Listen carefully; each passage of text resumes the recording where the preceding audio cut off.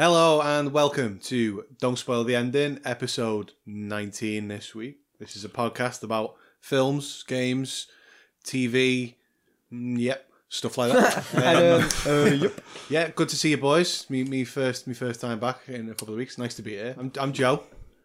I'm Nick. I'm Jono. Glad to be here, guys. I'm John. I'm Sam. Good stuff. Yeah, took the week off last week. Military coup is over. I'm back to rule again. Ming the Merciless is back. So I did, whilst I stepped away from the show last week, I did end up producing it and editing it. Got a few things I want to raise whilst I wasn't here that I'd have brought you up on had I been here. So yeah, Fun Police is here. I'm here to shoot you all down. Back in town. I'm back. I'm putting you all back in your place. So last week, a few points I brought up. John, you said you liked the idea of National Belgium Day, but we don't have that here. That's because we live in England, not in Belgium. I'm all for National Belgium Day. Why can't we have it? So we had that. Yep. So John, you don't know geography. I'm fine. I'm fine. But we do. National But we Belgium do Day. have like Paddy's Day. We don't live in Ireland. Oh, That's a point. I'm proposing we start With the UK celebrating and Ireland, like National Belgium Day in this country. And we drink Stella. And it was a up. it was a mistake. And me eat chocolate. It was a mistake me bringing this up. You've opened like a dark path. I'm in the wrong timeline. Or he started off a new craze, like a new trend. We also had the comment from Nick. If you took it out of context, the words were Hitler wasn't that bad of a guy. He was a neat guy. Yeah, I know that was in the context of Preacher, but Yep. He definitely was. I mean, if you could edit that bit out. A show in which he's not actually that bad a guy, really. No, so. it's not. See a pattern forming here. I mean, it got the laughs I wanted, so I'm happy with it being the way it is. Saddam Hussein's in South Park. He's in hell, isn't he? So he's all right. He's an all right guy. John, you pronounced Warner Brothers last week. You've done this a bunch of times. Warner Bros. Warner Bros. Warner Bros. Nobody picked you up on it. Super no, we Mario did. Bros. I'm not gonna lie. When he said that, I was thinking, no. The band Bros. The band Bros. Two brothers. The bros really aren't they? They call themselves Bros. We had our third Spider-Man review in 3 weeks. Yeah. Hey, I wasn't here for the other two. So this isn't the Don't Spoil the Spider-Man episode, or the podcast. This Although I think we have spoiled Spider-Man as well. Over 3 episodes, we've covered the film. whilst we put our app games ban in place, there is now a Spider-Man ban in place. Oh, I watched it again this weekend. So yeah, thought I'd bring those up. My list's still going. I've still got more stuff from last week. God. Jono's threatening violence against disabled people in the cinema. That was a point from last Wow. week's episode. He just had a gimpy leg. He wasn't disabled. He just had a bit of a limp. And I wasn't pushed in. That's his fault. John, it's not up to you to determine what and what isn't a disability. I'm disabled. What? Right, moving swiftly on. We also had. Let's not derail this completely. No. We had another comment. You were talking about Patriots Day, which we spoke about earlier. Because I'm interested in that film. I was interested in the Boston. No, I wasn't interested in the actual bombing, but You loved it. I followed. I followed it when it was on. You did? And I think it was John. You were mentioning about how there was some kind of martial law imposed in Boston as it was going on, and Nick reacts as if there is still a martial law in Boston. And you're like, "Is there?" And you're like, "Well, and you're like, "Oh, right." Oh. There isn't still a martial law in Boston. And John Goodman's not in charge. Have we checked this? Just has everyone actually looked into it? And the last point I was going to bring up, Jono didn't go into it, but he nearly brought up his criminal history with Amazon. What? I don't know. What are you talking about?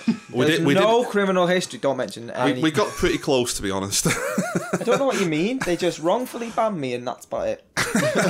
So as you see, we've covered the spectrum of terrible things last week that I wasn't part of. But now I'm back to try and keep control of this shitstorm. Good luck. So, yeah, that's all I had for last week's episode. Good episode.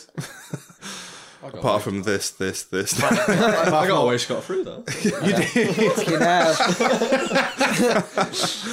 So yeah, I thought I'd bring those points up. Yeah. I hope you've enjoyed my feedback. I did, yes, I did. I'll go and get me badge out of your car. We'll take that on board. Yeah, so I'm back. Let's get the show back on the road. Let's pretend last week some of those comments didn't happen. But yeah, so let's talk films and stuff. This week, our film of the week, with all 5 of us here, is Dunkirk. Yeah, baby. Yay. Because we, I mean, like, not for this. What happened? Like, Yeah. just not celebrating. Yeah, okay. Yeah, Dunkirk's our film of the week this week. We obviously, all of us have watched it. It's a new film. Thought we'd have a 5-man show for the week, which I'm against as well. I like doing 4-man shows. Yep. So, but I've had my arm twisted and I'm here. I'm making the show about me. But yeah, so have we watched any other films this week or anything we want to talk about? Before we go on, I want to kind of make a bit of correction from last week. Ah, yes. Oh, Nick, you have mentioned this. It's not even a correction. Like, it weren't my fault. Less of a correction, more of a complete rewrite of what you said. Yeah, essentially. Last week, I gave the news that Rockstar are producing Grand Theft Auto 6 because of a leak. Oh no, 5's already out. Because of a leak by That's the correct. I've got a correction for next week. because some voice actor put it on his CV saying that like he's working on number 6. Since we recorded that episode, there's been another story which has said that basically he's come back out and gone, it weren't 6, that was a mistype, that was 5. Sorry guys, it's not happening, kind of thing. Right. So there's no number 6 in production as of now. But I'm convinced that he just got a bit of a bollocking from Rockstar. Did he just add that I at the end of the V? I just think he got a bit of a bollocking from Rockstar and is like, gonna have to try and go back on this now, aren't I? But yeah, I just wanted to correct that for anyone who was raging. To be fair, you could have left that uncorrected. And when it is finally announced, it's like, we're way ahead of the game on this. Like, we announced this months ago. Yeah. It's like whilst I like facts, I also like just outright lies. You can't get a fact and just make it up. Might as well. Yeah, that's the only correction I wanted to make anyway. Cool. Yeah. While we're on news and stuff, Uncharted 5 just announced. Oh yes, yeah. Uncharted. Well, you actually not 6. You sold it to me then. Yeah, sorry. Yeah, announced. Yeah. Yeah. I've got another game announced this week that I've been waiting for about 3 or 4 years. Now, I know what most of your reactions are going to be in the room, but I've been waiting for this game for years. But The Sims 4 is finally coming to PS4. Yeah. Oh, I have heard this, and I will be purchasing it. My computer's going to get used now by Gemma. Yeah. I will be purchasing that for my PS4. Like, I played that. I spent so much of my childhood playing number 1, number 2, and the Herb Sims in the City on my PlayStation 2. And the best bit's not just the ones where they go wrong and they're like having like really. Do you want me to tell you what the best bits like, is? Putting in the best. I think you're playing the wrong type of game. Oh, where they have the glitches. The best bit is doing the cheats and going to the gnome at the end of the drive to get loads of money. I remember, I can't remember which one. It was either Sims 2 or like Sims busting out on the PlayStation. Oh, there was like a cheat where you would type in fisheye or whatever it was, and you would basically play the game from the vision of the sim. So you would just be in first person Sims, and that was quite an interesting game. The graphic for the sex when they have it. You're going down a similar route here. Yeah, so Sims 4 is coming out. I can't wait for that. I've been waiting for years. Since that came out on PC, I've been waiting for a PS4 release date. Do you know what I want to see? Joe's list. He's always waiting for a game to come out. I reckon there's a list at home going, I waited 5 years for you. Where have you been? Yeah. Have you actually got a real list? Well... Is there a physical list or is it in your brain? I feel like you've got a few franchises that you're proper hardcore about. Like, yeah. What's the Skyrim one called? Elder Scrolls? Elder Scrolls. Yeah. You love that, don't you? Yeah. Tekken. I didn't know Sims was one of them, but Sims. Yeah. Grand Theft Auto. Probably put Fallout on that list, I assume. Oh yeah, Fallout, yeah. Yeah. I want to see this list. So any time a new game of them comes around, you'll be all over it. Yeah, I'm a fan of good games. Most of them. Not all of them. But yeah. Even when Fallout 4 came out, I know I got a lot of flack, but I still put about 6 days of gameplay into that. Yeah. It was great. I didn't go quite that far, but I put a lot of time in myself. Like, I remember when you stumble across the weird stuff in there's a scene in it which has been, you find a boat in like a river and it's got one of the mutant sort of shark dolphin, like one of them dead on the back of the boat. There's like a blue bandana there, and it's supposed to be a nod to the Jaws scene where obviously not when a giant dolphin jumps out in Jaws, but like when the shark comes out in Jaws. Yeah. It's when you find little nods to that. So like New That's Vegas. pretty cool, yeah. Yeah, New Vegas had you found a skeleton inside a fridge, and I remember that, yeah. Indiana Jones, Indiana Jones. So it's just. There was a few more in New Vegas, and I can't remember now what they are. But There's a Star Wars one with the- two. There was two guys. You find two skeletons, and when normally you go like search a skeleton, yeah, it was two characters from Star Wars. it was Uncle Owen and Aunt Beru burnt into this skeleton. yeah, It's like, that's right. That's Yeah. right. So yeah, well, Just on that, can I do a quick thing? Have you guys played Wolverine on the PS3? No. Based on the first Wolverine film? No. There's loads of weird references in that game. Like there's one to Portal where you find a cake behind a wall. There's one to Lost at the time. You find the hatch from Lost just randomly in the middle of the floor. we'll come back to that. But there's so many games with that in it. Yeah, cool little like. Well, you mean the hatch thing? Yeah, the hatch is in GTA 5. Ah, right. And you find Lord of the Rings, Viggo Mortensen, Aragorn. You find his sword like embedded in stone in it as well in Wolverine. Just really weird little nod. It's like, That's cool. yeah. Yeah. So Yep. in terms of games, Sims was the only thing I really came armed with this week. I've been playing GTA 5, but I think I've mentioned that before. Yeah. Playing the stunt races. But Yeah, I've not actually played any games, to be honest. I've been meaning to get back into the Game of Thrones Telltale game, but haven't. Oh, yeah. I wanted to. My brother actually dropped off Fahrenheit, but for the PS2, he gave me the PS2 copy, and he said, "You can play that if you want." And I've been meaning to get on that, but have you ever played that before? no, never. I played that a few months ago. I bought it on PS4, and I've played it before anyway. But I love that game. Like, it's one of the Quantic Dream games. Well, I know that I'm a massive fan of Heavy Rain and Beyond Two Souls. I love both of them games, but and I'm really excited for Detroit. But I've never played Fahrenheit so far. So It suffered from the same problem that most David Cage games suffer from, other than Heavy Rain, which is probably a bit like this. But David Cage games tend to start off really good, and then they go insane. Like, not in a good way, but in like this is now too far into weird like, sci-fi stuff. Like Beyond Two Souls was great when you like just going to birthday parties and stuff. Yeah. But when you've got like ghosts murdering like 100 SWAT team members of a SWAT team, like, what is going on? I mean, while you're playing it, it's like, this is quite an interesting game, but it's like, this is not what I wanted from this. It's the same with Fahrenheit, even though Fahrenheit is one of my probably in my top 15 games. okay.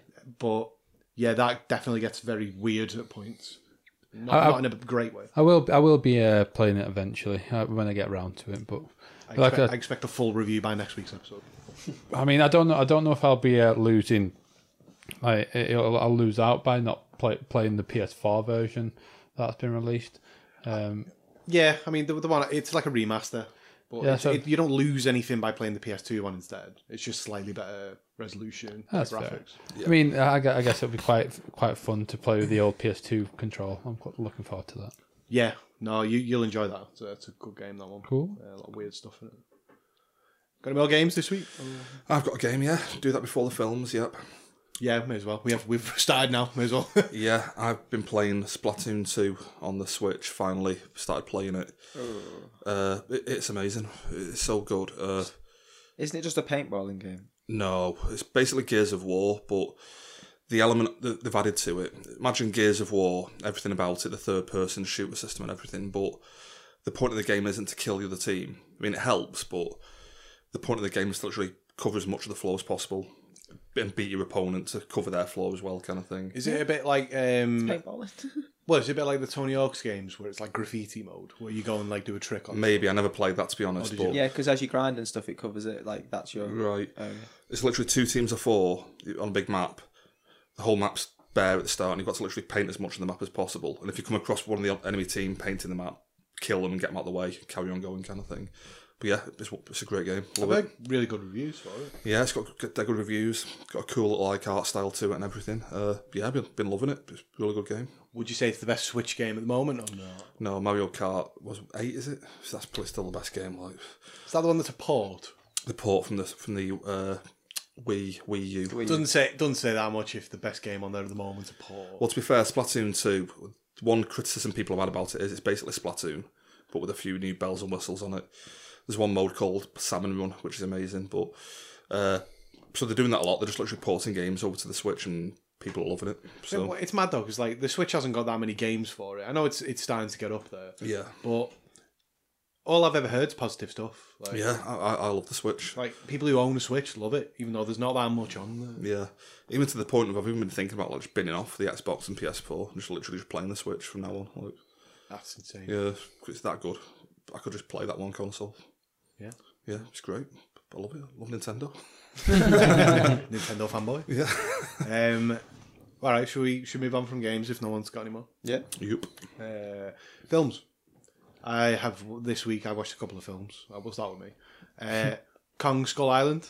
Oh, sorry. Yeah, I've watched Yeah, I've that as seen well. that. Yep. It's recently came out on Blu-ray. Yep. What were our thoughts on that? It's the most 3.5 film I've ever seen. Yeah, I mean, just I can get behind that. yeah, It's visually pretty stunning in parts. yeah. The drama's like, oh, it's kind of like you said, it's just the most average sort of drama. I've got a couple of issues with the effects of Kong. I'm sure the size of him like varies from shot to shot. 1 minute it's like 100 feet tall, the next minute it's 50 feet tall. It's like, how big is this thing? Like, you know what I mean?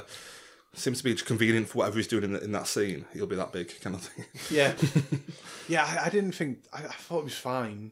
I was after I watched it, I was like, oh well, that was a good use of time. That's what I mean. I like it. You know, I don't hate it or anything. I but won't watch that again for a long time. I just wasn't that into it. yeah.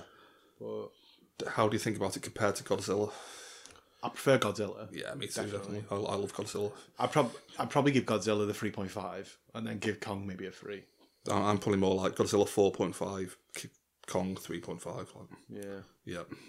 Yeah, no, so I watched that. Followed that up on the same night with Moana. One of the best films I've seen all year. I'm not even going to lie about it. No, it is. I mean, it's got The Rock in it, so I love it. Yeah. It's got The Rock singing in it, even better. He can sing as well. Oh, he's really good singer, isn't he? That song's the best sort of Disney song that's came out in years. How much auto tune from Will.i.am's on that? Like, what do you reckon? Because do you reckon he can really sing or not? He has sang on wrestling back in the day, but I can't remember if he could actually sing. I think apparently he can, because he actually loves to sing. Yeah. Like he loves singing, The Rock. So like when he got asked to sing on Moana, it's like, well, yes, I will. I think he makes the film. Like his character. Have you ever seen the behind the scenes video of him singing Moana? No. He looks like he's having so much fun. Honestly, he's dancing around everywhere, just like, oh, he's loving it. Yeah, I really enjoyed it. I thought it was. I'm just going to go out there and throw my rating out there now for it. It's 4.5 out of 5. It's that good. I'm not even a cartoon person. I've been trying to tell John to watch it. I was told to watch it for my daughter, who then fell asleep. So I just thought, I'll carry on watching this. I actually really liked it. I'd probably give it a 4. And I'm not really even good. a cartoon person. That's how good I thought it was. The music's in it's good. Yeah. The sort of CG in it is really good. The humour in it, I laughed loads of that in that film. Yeah, It's like the little chicken they take with Yeah. them. He's so funny. There's a part in it where they stick a chicken in this dopey chicken doesn't speak or anything, but Doesn't really do anything but feed. So it's like rocking back and forth. It's not even feeding on the little food on the floor, so they have to turn it because it's just like rocking back and forth. Like it's just mindless. But they because the boat's rocking around everywhere. They put the chicken in like a little hole so it doesn't fall out of the boat. And every time the boat sways, the chicken just sways along and hits its head on one side. So this is funny because it's obviously a kids' film. Yeah. But it's actually like a really top Disney film. I think it's one of the best in years. And But then again, I've not watched that many of them yet. No, but it's better because it's less overhyped. It's not the usual Frozen type overhyped stuff where kids are singing the song to the point where you want to kill them. Put that out there. This is different. I've not heard kids sing it, but I know for a fact that they'd love the film if they watched it. And that's what makes me like it more, because it's not overplayed and it's not everywhere you look. You know what I mean? I kind of don't like that too commercialised shit. You're literally referencing Frozen here, aren't you? Basically, yeah. Do you just hate Frozen? The only Frozen has one of the best Disney songs ever. Well, yeah, the only truly commercialised cartoon film that I actually do like is Toy Story. That at the time had the same sort of toys and stuff out. I think the way you have to look at it is everybody loves Toy Story who's our age. It's because it came out, when we were kids. If you're looking at these more recent ones, you've got to kind of look at them through that different lens because you have your nostalgia glasses on for Toy Story. As good as I love Toy Story. I'll give you another one then. I like Wreck-It Ralph. Yeah, it's good. that's the other one that I compare to this because it's a different story and it's not the usual that you would expect, like fairy tale stuff. It's like literally, it's quite good the way they play it inside the game. You get that nostalgic vibe because all the games within the big machine, you can see like little Pac-Mans going about on the little ghosts and stuff. It's actually pretty cool. I like it. I'm not a big fan of Wreck-It Ralph, but You're not a big fan of the general. I like all the video game stuff, but halfway through it turns into this weird like thing where they've got to get this girl to be a kart She's racer. a glitch though, isn't she? It just like turns into something else. She needs entirely to win halfway through, Were you just wanting like just Halo basically? you go into the sort of Halo style like Yeah. arcade game where Just Master Chief turn up. Yeah, no, I like Wreck-It Ralph. I thought it was good. There've been a few good ones recently. Is Wreck-It Ralph Disney or is it? Yeah, Disney. Is yeah. it Disney Pixar? I don't think it's Pixar. It's not Pixar. No, Just normal. just Disney. I know what's Pixar because I'm a big fan of all Pixar. I've seen them all, apart from Cars. I just don't care. Oh no, see, I can't Just wait. cars going round and around and they talk. I'm down to catch Wouldn't Cars planes 3. be part of it as well then? No, Ah. because that's Disney. not Pixar. That's Disney. Yeah. Is it? Yeah. Yeah, Disney took the Cars thing and was like, let's make a film for kids called Planes. Yep. I know me Disney. Have we seen Up? Yeah. I mean, like, Pixar, innit? Obviously. see, like I remember it being good. I can't remember the whole film, but it's that scene at the start where they show the sort of storyboard almost of his life just crumbling apart, and then like it goes well, and then you just see it's his wife dies, doesn't it? Yeah. It's really awful. Do you know for what a kid's that film. is? That's a homage to stuff like Bambi, where they get a bad experience out at the start where someone dies. That's not happened in years in a cartoon or for a kid like a film for kids. But it proper gets you feeling though. As soon as you start watching the film, you're like, oh, poor guy, and then it just kicks off the film. They put the emotion in the right place because it gets people involved, not just kids. It gets people feeling it, and then when they progress through the film, it sort of gets better for him. It sort of sees his life get better. So it's better than the usual cartoons that just don't really have anything sad in. It's very light-hearted in what they can consider sad, but this is genuine. It's also got a talking dog in it. And Well, that's my issue with it. Like, I mean, I know I'm not a big fan of cartoons and stuff. you don't like talking dogs. No, Isn't his name not like really. Doug or something? Doug. No, but like go on. But it's just it goes from like the tone is all over the place. It goes from like this realistic kind of portrayal of a wife down at the start of the film to then having this talking dog. I'm just like, what film is that? Like, what's the tone of this film? Sorry, can I just jump in here? You said realistic. Have you seen the collar with the voice box on for animals? Have you seen that? That is a thing. What do you So think? basically, there's a video floating around. It's a cat wearing this little collar, and it's got like a voice box on. So when the cat meows, it will translate it into English. So the cat will go meow, and it'll go hello, and it's the greatest thing. So when you say it's not that realistic, maybe you're just not looking forward into the future enough. Maybe, but can you actually float your house with balloons as well in real life? If you had enough. If enough balloons, do you not think the little kid in it that is constantly pestering his old neighbours similar to the real make of Dennis? Like the Dennis the I Menace. can't even remember that. Do you not to be remember honest. it? No.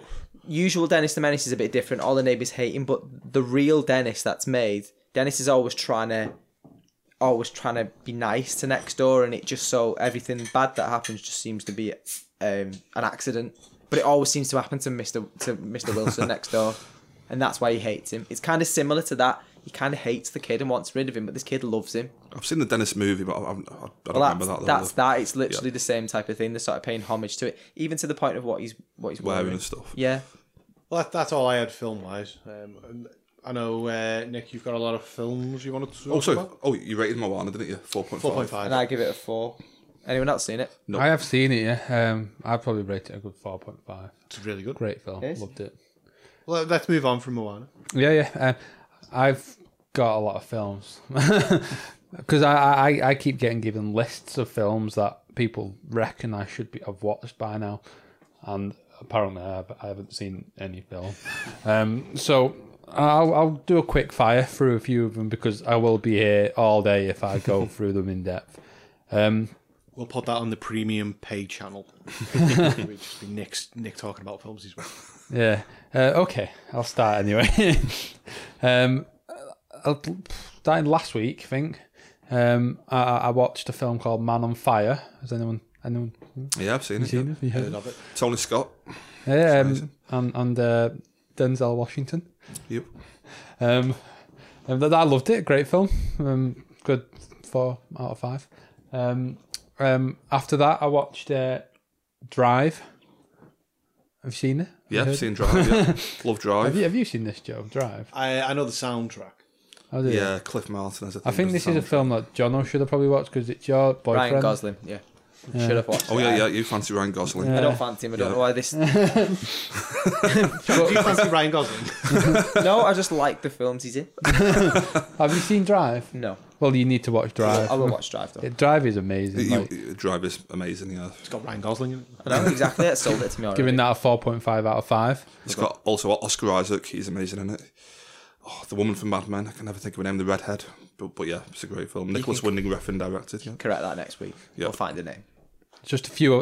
I'm gonna mention 4, and then there's a 5th one I want to go into a bit more detail in. There's another I watched. It's an old one. Cool. Crawl. I watched Krull. I watched Krull last night. Have you seen it? Have you? I've not seen Krull. Krull's an old school classic. It's like an old 80s film. It's got Liam Neeson in it as a kid. It's really weird. It's like everyone's on horsebacks, but they're getting shot at by people with lasers, and they're fighting them with swords. And I think it's pretty much like a Star Wars. I want to say rip off, but I love Krull though. I think it's it is just amazing, a really though. odd concept. It is a really good. I enjoyed that. I'll probably give that a go 3.5 out of 5. And another film I watched is Human Traffic, from like the 90s. I think this one's for. It's got Danny Dyer, John Sim. him. John Sim out of Life on Mars. That's what that is. Yeah, that guy. Yeah. I haven't seen it, but what's it about? It's literally a group of mates that go out and take drugs, get drunk, and just have a bloody good night. And that's it. Honestly, it's amazing. It's just a film about them going out and getting fucked. It's basically made off the back of Train Spotting. Was it Irvine Welsh as well who wrote the book? I think same author as Train was Spotting. it? I don't know if don't it was. quote me on that. I think it is. It was but similar times to I the don't Football Factory as well, so the drug taking and stuff just crossed the film. I don't actually think it was Irvine Welsh. I mean, I might be wrong, but I don't I'm not think sure, it was. It's right after Train Spotting, so it's kind of like off the back of that. But yeah, But no, like I say, it's just a group of mates going out, getting like off their head, and then like you see them after the night, like sat at home just having like a little laugh together. Sat at home recording the podcast. Pretty much. But honestly, it's a really good film. Like I'd recommend that one. I'm going to stick my neck out and say that people always give Danny Dyer shit because he is in some shit films, but back then, sort of late 90s, early 2000s, he actually was in pretty decent films that were put together, gritty English films that were proper stuff that you would relate to, like this and Football Factory and whatnot. And like, I actually proper felt sorry for Danny Dyer in this film. Like, because like everyone else in the film's kind of like it's fucking nearly 20 years old, guys. I'm not spoiling it. Like, everyone else is there pairing off kind of thing, and he's not. He's kind of on his own, but he's going nuts in the process a bit because he's been basically on it, like taking like cocaine and all this stuff for so long that it's messing with his head kind of thing, and he's just going a bit nuts. And you do end up feeling a bit sorry for him. I feel with Danny Dyer, like just a personal opinion, I prefer Danny Dyer, the sort of comedy panelist, to Danny Dyer, the actor. No, I know. He's a funny guy. He is a funny guy. No, he's a funny guy, but you can also play a decent part when it's the right part. Like if it's a proper British. What's the other one where he's like he goes and works in Spain, and he's end up like. I actually know what you're on about, I think, but I can't pick. He's in. What's it called? I'll have to correct this, but he like basically goes over and I'm sure they're doing like help deal drugs over in the clubs over there and run clubs over there. To be honest, I actually know what you're on about, but I can't think of the name. But it's right like now. that time he did some decent. But like I said, I didn't want to go into that film in too much detail. Just want but it's good. I'd recommend it. I'd probably give that a good 4 out of 5. The last film I wanted to talk about, this one I wanted to go into a bit more detail. I wanted to kind of explain to you because like I loved this film. It's called Wakefield, starring Bryan Cranston, and it's like the weirdest concept, but like I enjoyed it. Basically, Bryan Cranston, he's got like a good job. He's got a wife. He's got 2 kids, and one night he just goes home and he can't be asked going in the house, so he goes into the attic of his garage across like the garden. and he just stays there, but he falls asleep in the garage. And instead of going over to explain to his wife, he's like, oh, I'll wait to go to work and I'll stay here. And this one day turns to 10 years. And like he's just in, and so his wife is obviously like, she's met someone else and like lived a life, and he's just there with a big beard. He's a tramp. He's going like stealing food that she throws away and stuff. And like the way he's kept like the family out there because they don't normally go up to the attic. But like if they've ever gone up, he's like scared and waved saying like there's like making noises of spiders or something. It's honestly, it's the weirdest film ever, but it's so good, especially just a guy that's lost it. And I've never seen it. It sounds interesting. It's a very recent film. It's just like it's on Amazon Prime. You have to rent it, but you can get that now if you wanted. I'd definitely recommend it. I loved it. Like I say, you're just watching a guy basically make himself homeless and preferring it to the family life while watching his family. It's so weird, but I loved it. I like the sound of that. I think I'll have a look at that.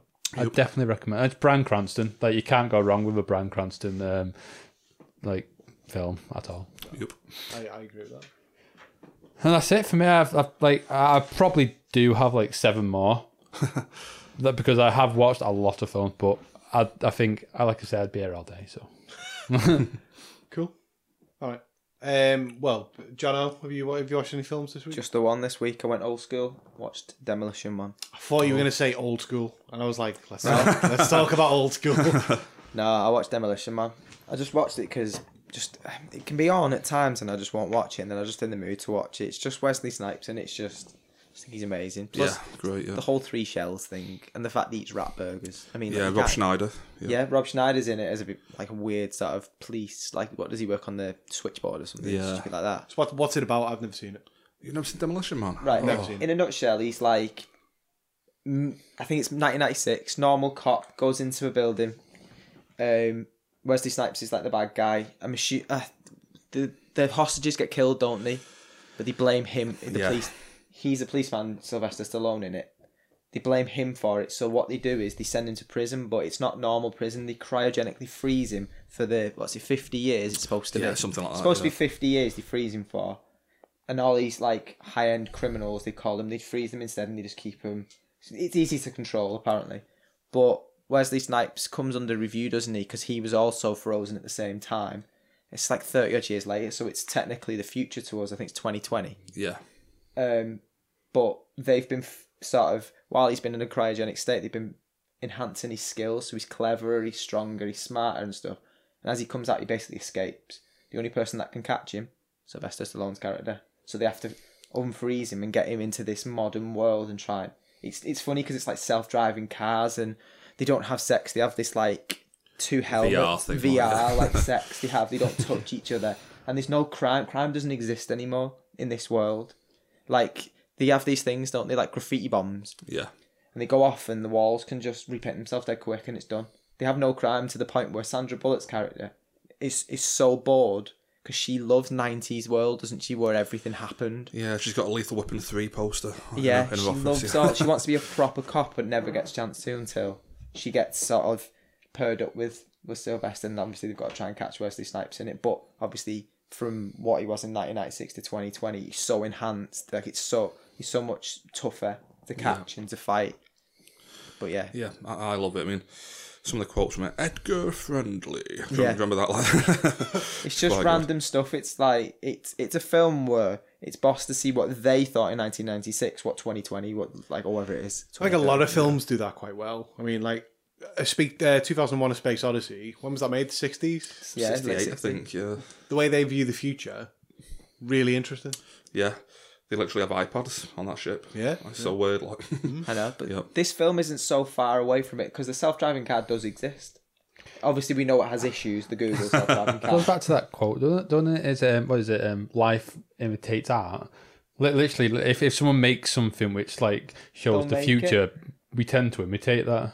And that's what they've tried to do. And it's so fun just to watch how they've done it. Obviously, I still don't get, like I'm saying, the 3 shells. He goes to the toilet. There's no toilet roll. There's just a shelf with 3 seashells on it, and he doesn't know how to wipe his bum.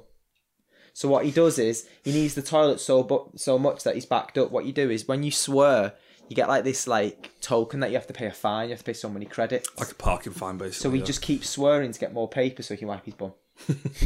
It's actually a pretty good part because he's just constantly swearing like you owe us 50 credits and he ends up with a pile of for shit. Is this Sylvester Stallone? Yeah. I'll be honest, I'm the type of guy who looks at Sylvester Stallone film and goes, I'm not watching it. It's a similar period to sort of like Time Cop with Jean-Claude Van Damme, that type of thing. I think it was 93. It was the last big budget R-rated film before they started like cutting all the violence out. But stuff yeah, like that. there's proper violence in it to the point where like Wesley Snipes, as he escapes, he needs to get out of this high security prison.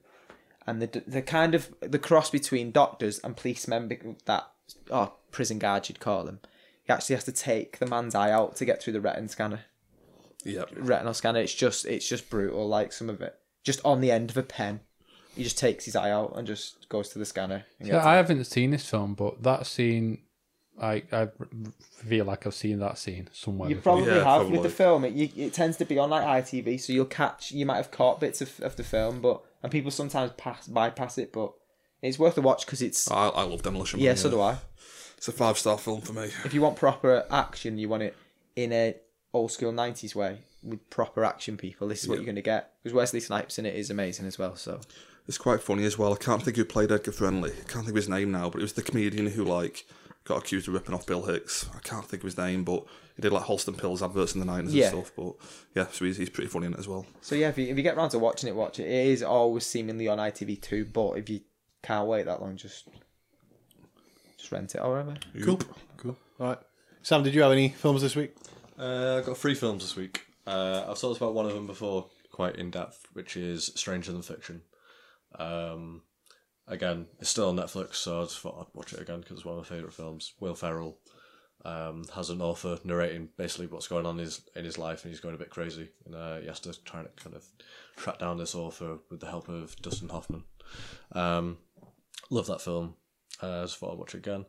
To be fair, I really want to watch that film. It's Even really after good. last time, I wanted to watch it, but I've never gotten around to it yet. No, I mean, like, I've mentioned it, like, not recently on the podcast, but like 10 episodes ago or something like that. So, I mean, that's how much it comes around for me. Yeah. I'm definitely going to add that to my list. Anyway. Yeah, I'll watch it as well at some point, yeah. 50-50, watched that last night. What a cracker. Love that film. Seth Rogen.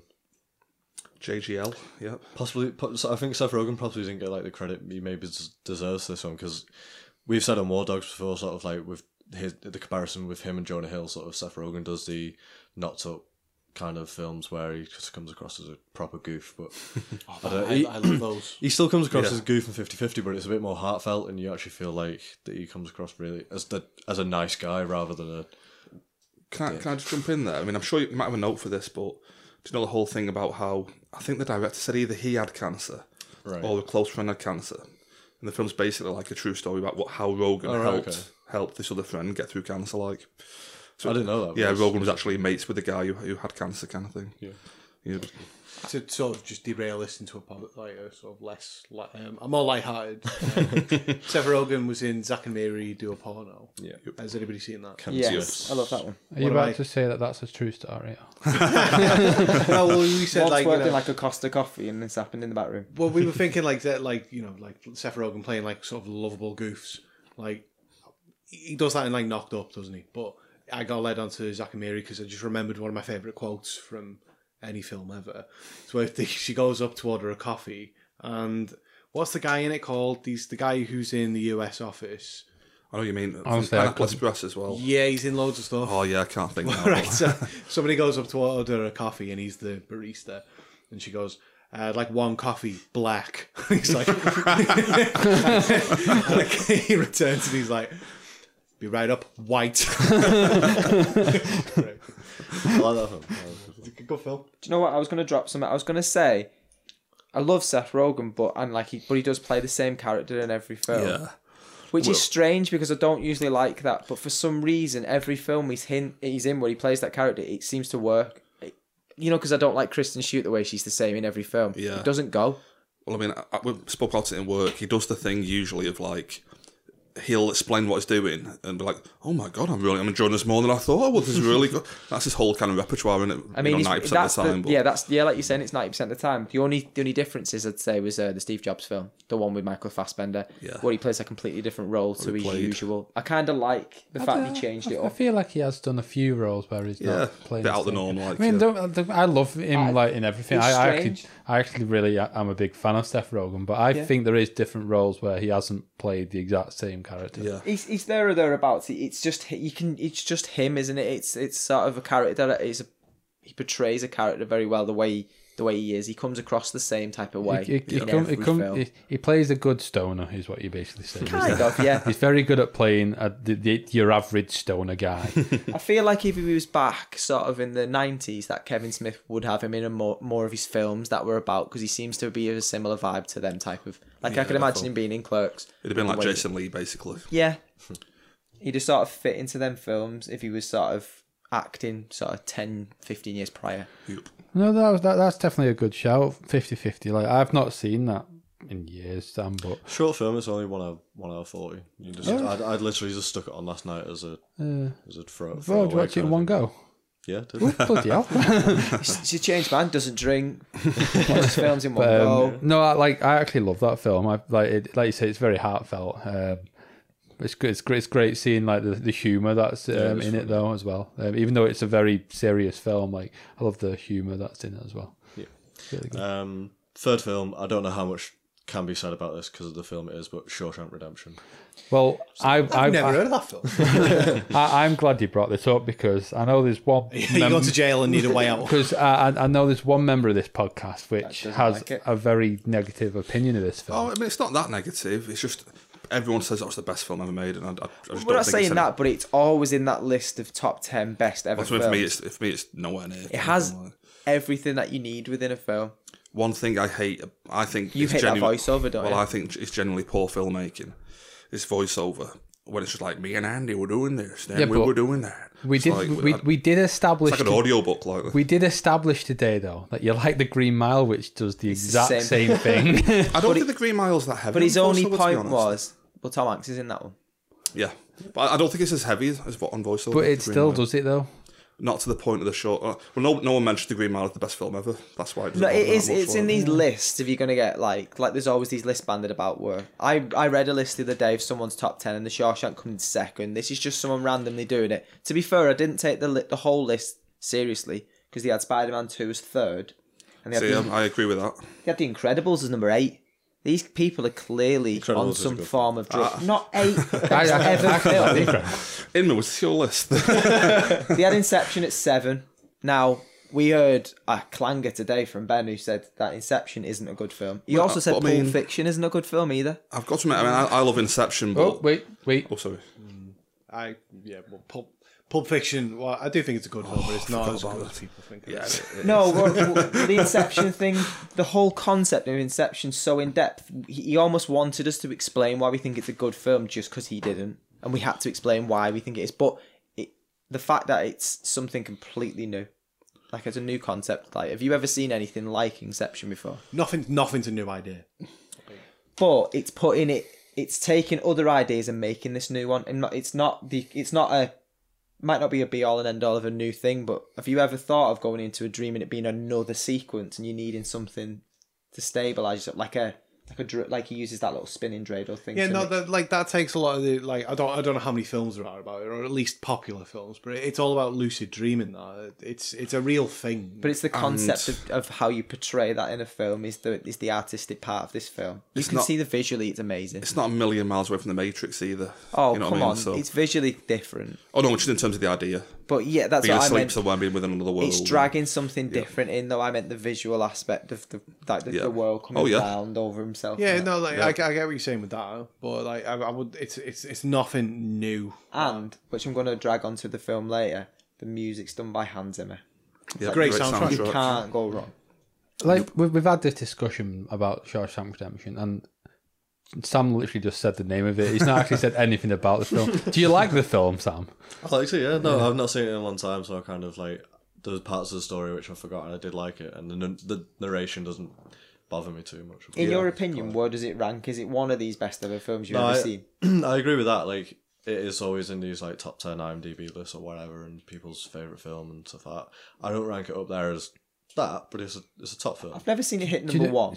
Do you know when people call it the favourite film? I genuinely think that's just laziness. Do you think it's a cop out? Like The Godfather? it No, I really agree. is like I think like it's like the cheap go-to. I will The will Godfather. admit I will admit I was one of them people once. I once said that was my favourite film, but it was just pure laziness. I think it's kind of been so many people's favourite films, it's easy to say, oh, that was my favourite film as well. Like, kind of thing. Is that a case that it's one of the only films that appears in so many people's top fives, and it just happens to be like that? It's on everybody's list. Not mine, or probably anyone in this room, but it's right up there for so many people. Yeah, you could say it's the most notable film that people say how good it is. Like, if you was to reel off a list of, not even saying a top 10, but just good films that you know that if someone hasn't seen it, someone should watch. The Shawshank is one of the films you would mention.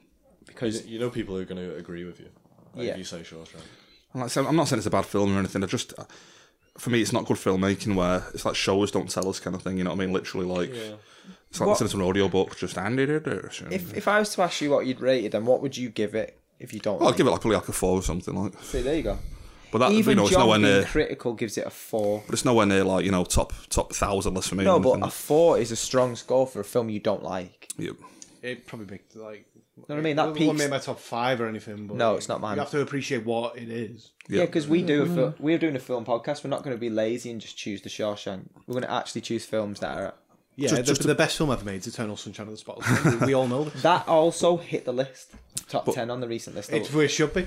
Just to put it in context for me, like you probably won't agree with this, but Frank Darabont, who did that, also did The Mist, and I think The Mist is better than Shawshank Redemption. Like, Is this like a little That a little jewel of film? I just think nobody ever talks about that, but I think that's a better film. you've mentioned this before, The Mist, and I keep meaning to watch it. You've spoiled the ending for me, but like no, not in a bad way. Like literally, because he did that, I want to watch this film. I'm the same boat as that. Like, I remember when you were talking about it, I was like, yeah, that's the ending I want to see. Yeah. John, I experienced it the same as you. Did you not expect that ending? No, it was based on read a the short book? story by Stephen King. So I Did read you know that, but that? it's nothing. No, it's nothing like the actual film. Like it doesn't end like that. You know what I mean? So Because when I saw that ending, I was shocked. yeah, Spoiler warning. it's amazing. I was. Can I ask? Let's not mention it. We might have spoke about it before. Let's not mention the ending. No. Should we? Actually, Go on, say it. Go on. No, yeah. Let's not go. I was hoping to maybe cover it in a future episode. Let's cover it in a future episode. You okay with Let's that? talk about it further. But like, when I watched that, I watched it with a group of friends, and everybody was just jaw and like hit the floor on that because it was like, what the fuck? Like, it was great. It was an amazing moment in a film. For me, it's the most. I can't think of the right word. Not grim or anything. It's the literally not even like darkest. That doesn't do it justice. It's the most nihilistic endings to a film I've ever seen. Is that probably the right word? I don't know. Yeah, no, it's pretty tough. Yeah. Does that not describe itself? The fact you can't even pick a word. It's that good. Oh, I don't that know. Different. You can't pick a word. Let's let's put a stop to this and we'll discuss it on a future Yeah. podcast because like I think it could do with its own show, that one. Yeah, I agree. That'd be a good show. That. Yep. Cool. All right. Sam, did you have any more films or are we pretty much done? What were you going to give The Shawshank? Oh. Between 4 and 4.5. It's a good film. It's not really. That's good what I'm film. I saying. like It depends on the mood. That's where I am, to be honest. Yeah. So Cool.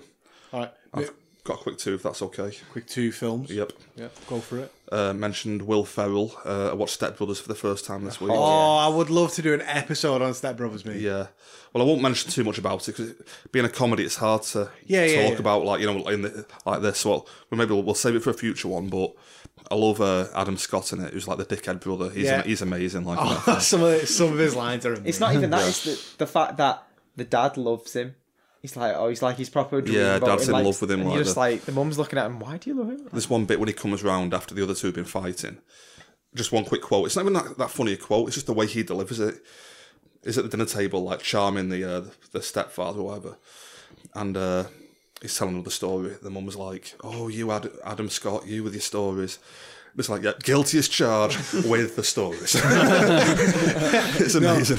That film is. I watched it a couple of weeks ago. It's fresh in So my did head. I as well. It's such a funny film. Quick question for you, Anchorman. Joe, me. Oh, sorry, Me. Joe. Yeah, Anchorman or Step Brothers. It's going to be Anchorman, but I do love Steppenwolf. I agree, Anchorman all the way, but I really enjoyed it. Yeah, I can't disagree at all. Yeah. Should we just do a Will Ferrell type thing? Yeah, Will Ferrell This show. film has been it's been knocking around the office for months. I'm telling you, It has. months. We've been having to peck his head out. Basically, people from work have been begging John pretty much to watch this film. It's like, I'll watch it on the weekend, and then Monday comes. It's like, didn't have time, did I? I did, however, watch these 4 films. But he didn't watch this Just one. didn't have time for that one. But do you want to know how henpecked he was? He was so pecked, and every day I could hear it, that it was stuck in my head that I went home and I actually had to watch it myself because he was stressing me out because he wouldn't watch it, and it was stuck in my head. I reckon we sort of schedule in for a later episode. I'm up for that. I loved it, so we'll definitely talk Not about just that. that, I've got another film that I mentioned in work, which I won't say now, but I reckon we should maybe keep it for a future one. I've got one last film, if that's okay. Only a quick one. I watched A Cure for Wellness. I've heard of that. I've not seen it. Directed by Gore Verbinski, who did like Pirates of the Caribbean, Lone Ranger, which I love. I did enjoy it, but it's the kind of film where it's a mystery film, so on a first watch you've got no idea until the last 5 minutes what's going on. When you know in context, it changes the whole film for you. Have you watched it a second time yet? Or? No, that's the thing. I think when I watch it again, I think I'll enjoy it more now knowing what it is. It's basically like, have you ever heard of like the Abominable Dr. Phibes? From like this, it's like an old Hammer horror film almost kind of thing. You watch it thinking, is it Shutter Island? Is it something else? But until you get to the last 5 minutes, it all clicks into place. But yeah, I really enjoyed it. 4 out of 5. So, yep. Cool. Good. Cool. All right. Well, we'll move on to our main film. We're gonna have a break first. Yeah. I do want to correct myself earlier. The line from Zack and Miri, which I love so much that I didn't know the exact quote. I just remember laughing loads at it. Is "I'll have a large coffee, black." He goes, "Can't you see I'm talking white?" That's good. That great moment. We'll be back after this short musical interlude. I left that on like a sort of. I did the sentence and then there was an uplifting. a bit of a I know, like it was a question. It was like a question. We'll be back. It's like you're from California. Like We'll be back everything's after a the question. We'll be back after the break. People from California. it's Anchorman, in it. What is that? So who put a question mark on the teleprompter? Who put a question mark? We'll be right back.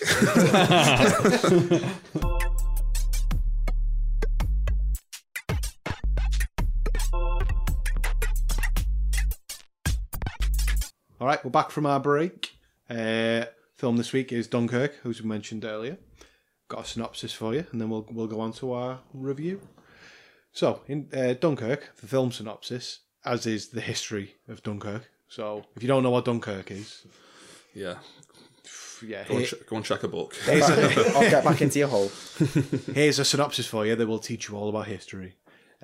In May 1940, Germany advanced into France, trapping Allied troops on the beaches of Dunkirk. Under air and ground cover from British and French forces, troops were slowly and methodically evacuated from the beach using every serviceable navy and civilian vessel that could be found. At the end of the heroic mission, 330,000 French, British, Belgian and Dutch soldiers were safely evacuated. That is the synopsis for the film Dunkirk. Yep. Christopher Nolan.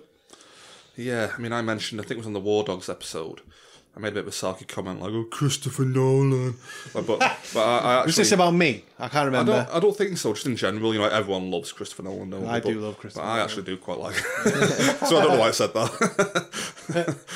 Yeah. Yeah. So Dunkirk. Right off the bat, this is my favourite Christopher Nolan film.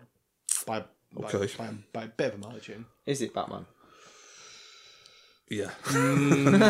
I'm quite torn between The Dark Knight, which is the Joker one, isn't it? Yeah. And Interstellar. Well, going off that, I think Nolan, more so nowadays, he makes films that work better on a rewatch.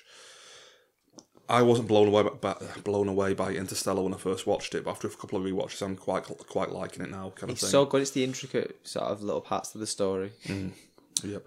To put this in perspective, I'm putting The Dark Knight and Interstellar as 5-star films for me. Okay. Well, now we'll come on to our reigns later. Yep. But just set the scene. What's the fact you put Dunkirk in the same bracket? I mean, I'd probably put Memento as a 5-star or possibly a 4.5. Well, I mean, I thought for me, can I just throw it out now what I think his best film is? Go on then. Go on. The Prestige. Also an amazing film. And I think this comes pretty close. So Okay. I've just shown my hand there. Haven't I? Yeah, no. Yeah. All right. Well, let's talk about the film then. Yeah. It's the way the whole scene's set.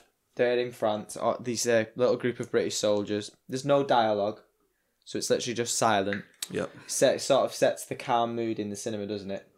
Because and they're all looking for water because obviously, like they've been, like you've said, they've been pushed down to the beaches. That's civilians, that's soldiers, that's everyone. Oh well, one guy's not looking for water; he's looking for toilet paper. Well, yeah, he's looking to go to the toilet, Yeah. but obviously there's a tap outside with a hose. Yeah. They're looking for water, and then there's that sort of that gunshot from nowhere. Yeah. Watched it in the IMAX. Yeah. You jump out your seat That's when that it. first bullet goes off. This is a film that needs that IMAX. I specifically remember jumping out of my skin. I think I jumped out of my skin about 4 or 5 times during this film. Like just off loud noises, Yeah. Like it was genuinely, I would just shit myself every time. Do you love that from a film though? The way it can do that, the way it can sort of settle you in and lull you in into something that's calm and serene, and then it just goes boom. Did you, Like, sorry. sorry, did you watch it in the IMAX? I didn't. I watched it in a normal cinema. Yeah, we were like peasants. So did I. Talk about like the noise of it and stuff like that. In the premiere, like veterans went to the premiere and they said watching it in the cinema was louder than the actual event. They were They getting nearly had a shell shock. coronary. Half of them are still sat in the seats at the end. Shit. Just going off that, like, I mean, sound's always a massive thing with cinema, but I feel like the sound of this one is almost like 50% of the film kind of thing. A lot of it is to do with the sound, It's tension and sound and the way it's engineered and the way it makes you feel as you're watching it. As the sort of resident sound design, sound engineer here, like I can attest to that. This film, it's spot on with the sound, the music, just the audio coming out of this film. It's top notch. The music, the soundtrack's done by Hans Zimmer. Yeah, the music's done by Hans Zimmer. All the sound effects, the way they sort of impact you as you're watching the film. I don't know what it would be like on a watch at home on like a DVD It might or not a have the Blu-ray. same scale because it's being surrounded by that noise, by that sound. When you're in your living room and you've got other distractions, maybe it isn't as in depth, but you get engrossed when you're in the pictures. I think when you said like the sound being engineered, that is like the right word for how like the sound has been produced it's for that film, perfect. because it's just it runs all the way through the film. I think we've mentioned this before. Sort of like it never seems to have like there never seems to be a silent point. There's always like a ticking clock or whatever. Yeah, that was like the only part at the start with his silence. Yeah. Yeah, I mean, again, going back to Hans Zimmer with the soundtrack, they've got a thing in this film where, again, this is spoilerific. I forgot to say. Oh, yeah. They're making a lot of spoilers. Yeah, This review is going to contain Dunkirk spoilers. yeah, and Hans Zimmer does a thing. The film involves like time dilation, a bit like Interstellar, where it's split over 3 separate areas, and they run at different paces, and the soundtrack ticks along at different speeds for each one. It's set in tempo into film. Obviously, you'll know the fact that he's doing that to set the mood tempo. Because like he does the 1 week, 1 day, 1 hour. Yeah, And you can see it speeding up. No, it's something I think was put in there. Obviously, like it's a subconscious thing that as you're watching it, I think some people will pick up on that. I picked up on bits of it, but watching it on the second watch, I was like, yeah, you know what I mean? Like I say, you don't notice it first time around, but it's all over the film the second time. All of these Spitfire stuff, it's constantly like tick, tick, tick, tick, tick, tick. You know, And not just really, that, but really the fast Spitfires kind of where thing. you can feel like they're coming from behind you. Yeah. Like there's almost this emergence of noise that slowly starts to... It's just like the way it would be on the beach where you can slowly hear them coming closer and closer to you. Well, going off the sound design thing, it does a great job of putting you in the actual Spitfire at parts where the plane is like banking left and right, and the actual you can feel like the window, is that the right word? The glass canopy like shuddering and the stuff. It's just it does a really good job of making you feel like you're in the actual in the Spitfire with Tom Hardy. Yeah, I was going to say whilst they're obviously in there, and where he's jotting down with, is it chalk or pen? It's Oh yeah, Yeah, it's Great. chalk on his thing, yeah. It's great little detail. I little love detail that. like 15 gallons, understood. It's not just that, it's the fact his little dial breaks just to show that stuff like that it could break so Yeah. easily. It's not like Hollywood where everything's immaculate. It's just like a homemade solution kind of thing. Yeah. To... Can I make a comment here? I didn't realise it was Tom Hardy until the end of the film. Oh really? I thought, when we went to watch it the other night, a few other people said this on the night, and literally the second I seen him, I was like, "Oh look, it's Tom Hardy." Like you see his full face. I don't understand how you don't know it's Tom Hardy. I actually did pick up on He it. starts without his mask on purpose, so you know it's him. So that when he does put it on, he ends up being bloody Bane. But... I was reading though about do you know Christopher Nolan, how he seems to always put a mask on Tom Hardy, and what it was, it's because of, do you know, when The Dark Knight Rises, like he loved what Tom Hardy did with just his fucking eyes. That he wanted to see him do that more often. Because, I was about the same word before, saying like the eye acting of Tom Hardy. That's why. No, it's amazing, isn't it? I didn't even know that was a thing. Yeah. Like, obviously in comedy, you look at someone's face and it's the visual effects, but it's the whole of the face. I didn't think you could just chop the mouth bit off and just be able to portray stuff with just their eyes. Like, Christopher Nolan literally loved Tom Hardy that much. Like, with just the upper part of his face. Like, you don't see anything else apart from his eyes. That he's like, I want to see him do that again. And that's why he's pretty much wearing a mask the entire film. Yeah, like going off from that, the only actor he originally cast in this film straight off the bat was Tom Hardy. Anybody else, he had no idea. It's like a banker in Christopher Nolan films because he seems to fit the way he wants his films to be. Yep.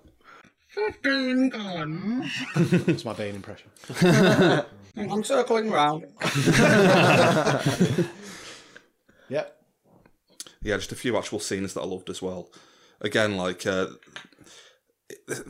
again, spoilers, but in this film you never see the enemy at any point. There's one bit at the very end you see a couple of soldiers, but you just hear gunfire, you just see them taking cover. And there's one scene early on where the Luftwaffe, I hope I got that right, are bombing the beach, and the main protagonist of the film is on the floor sheltering, and there's bombs exploding behind him, coming closer and closer towards him. Just a really tense scene. I loved that. The amazing scene. Yeah. I think there was a lot of scenes that, you know, built tension, like that one. Like the tension builds throughout the film. Yeah. So can I go off on that as well? A quote from Empire magazine. They called it the most tense beach film since Jaws. And this film reminds me of Jaws loads. I don't know if you guys are familiar with Jaws that much, but it literally to me looks like Jaws at points where they're on like that pleasure yacht and you can just see the waves in the background, and like there's one bit towards the end of the film where there's a dive bomber gone overhead and it's turning round. So and they're like, oh god, it's coming back, and it's literally like a scene from Jaws where the shark's got away and turns around to come for them, kind of thing. I love that connection you've made. Yeah. And there's a couple of shots of like boats sinking where he shot it like at water level on like a 45-degree angle. And you see the water rush up, and like the people. Sorry, let's just stop the podcast for a second. John, please stop punching the microphone. I'm waving my hands around so much, trying to emphasise the water rising. The water flies up, and you see the people get like almost not crushed, but you know, like they're trapped between the water and the boat sinking. And there's shots of the orca going down in Jaws where it's shot at like 45-degree angles and just get climbed out the window and stuff. And I love those shots where like the water comes in from the side of the screen. Yeah, like and it's I really like those. I was impressed with those. Yeah, there's quite a few of those, and again, it reminds me of Jaws. I'd like to think it was a deliberate reference. I don't know, but yeah, I hope so. I mean, it's a bit much to be accidental, isn't it? Because it's a similar. Yeah, and he must love Jaws. So, are you saying that the World Wars included shark soldiers? Well, can I just tie it back here? Have you all seen Jaws? Quint's speech about World War II on the USS Indianapolis when it went down in foreign waters and they get attacked by sharks. Wasn't there a film like last year or something? Yeah, Nicolas Cage. Yeah, with people are saying might be like. Oh, I mean, it's literally like it's a real event. But people are saying it's a sequel to Jaws, though. Well, like a prequel, like sorry. It's a real event where the boat went down in shark-infested waters in World War II, and they all got eaten by sharks.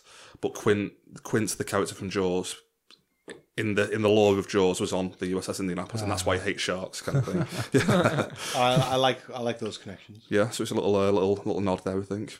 Yep. Can we move on to Harry Styles? Oh, breaking news! I promised myself that the first mention of Harry Styles this week, I was going to break the news here.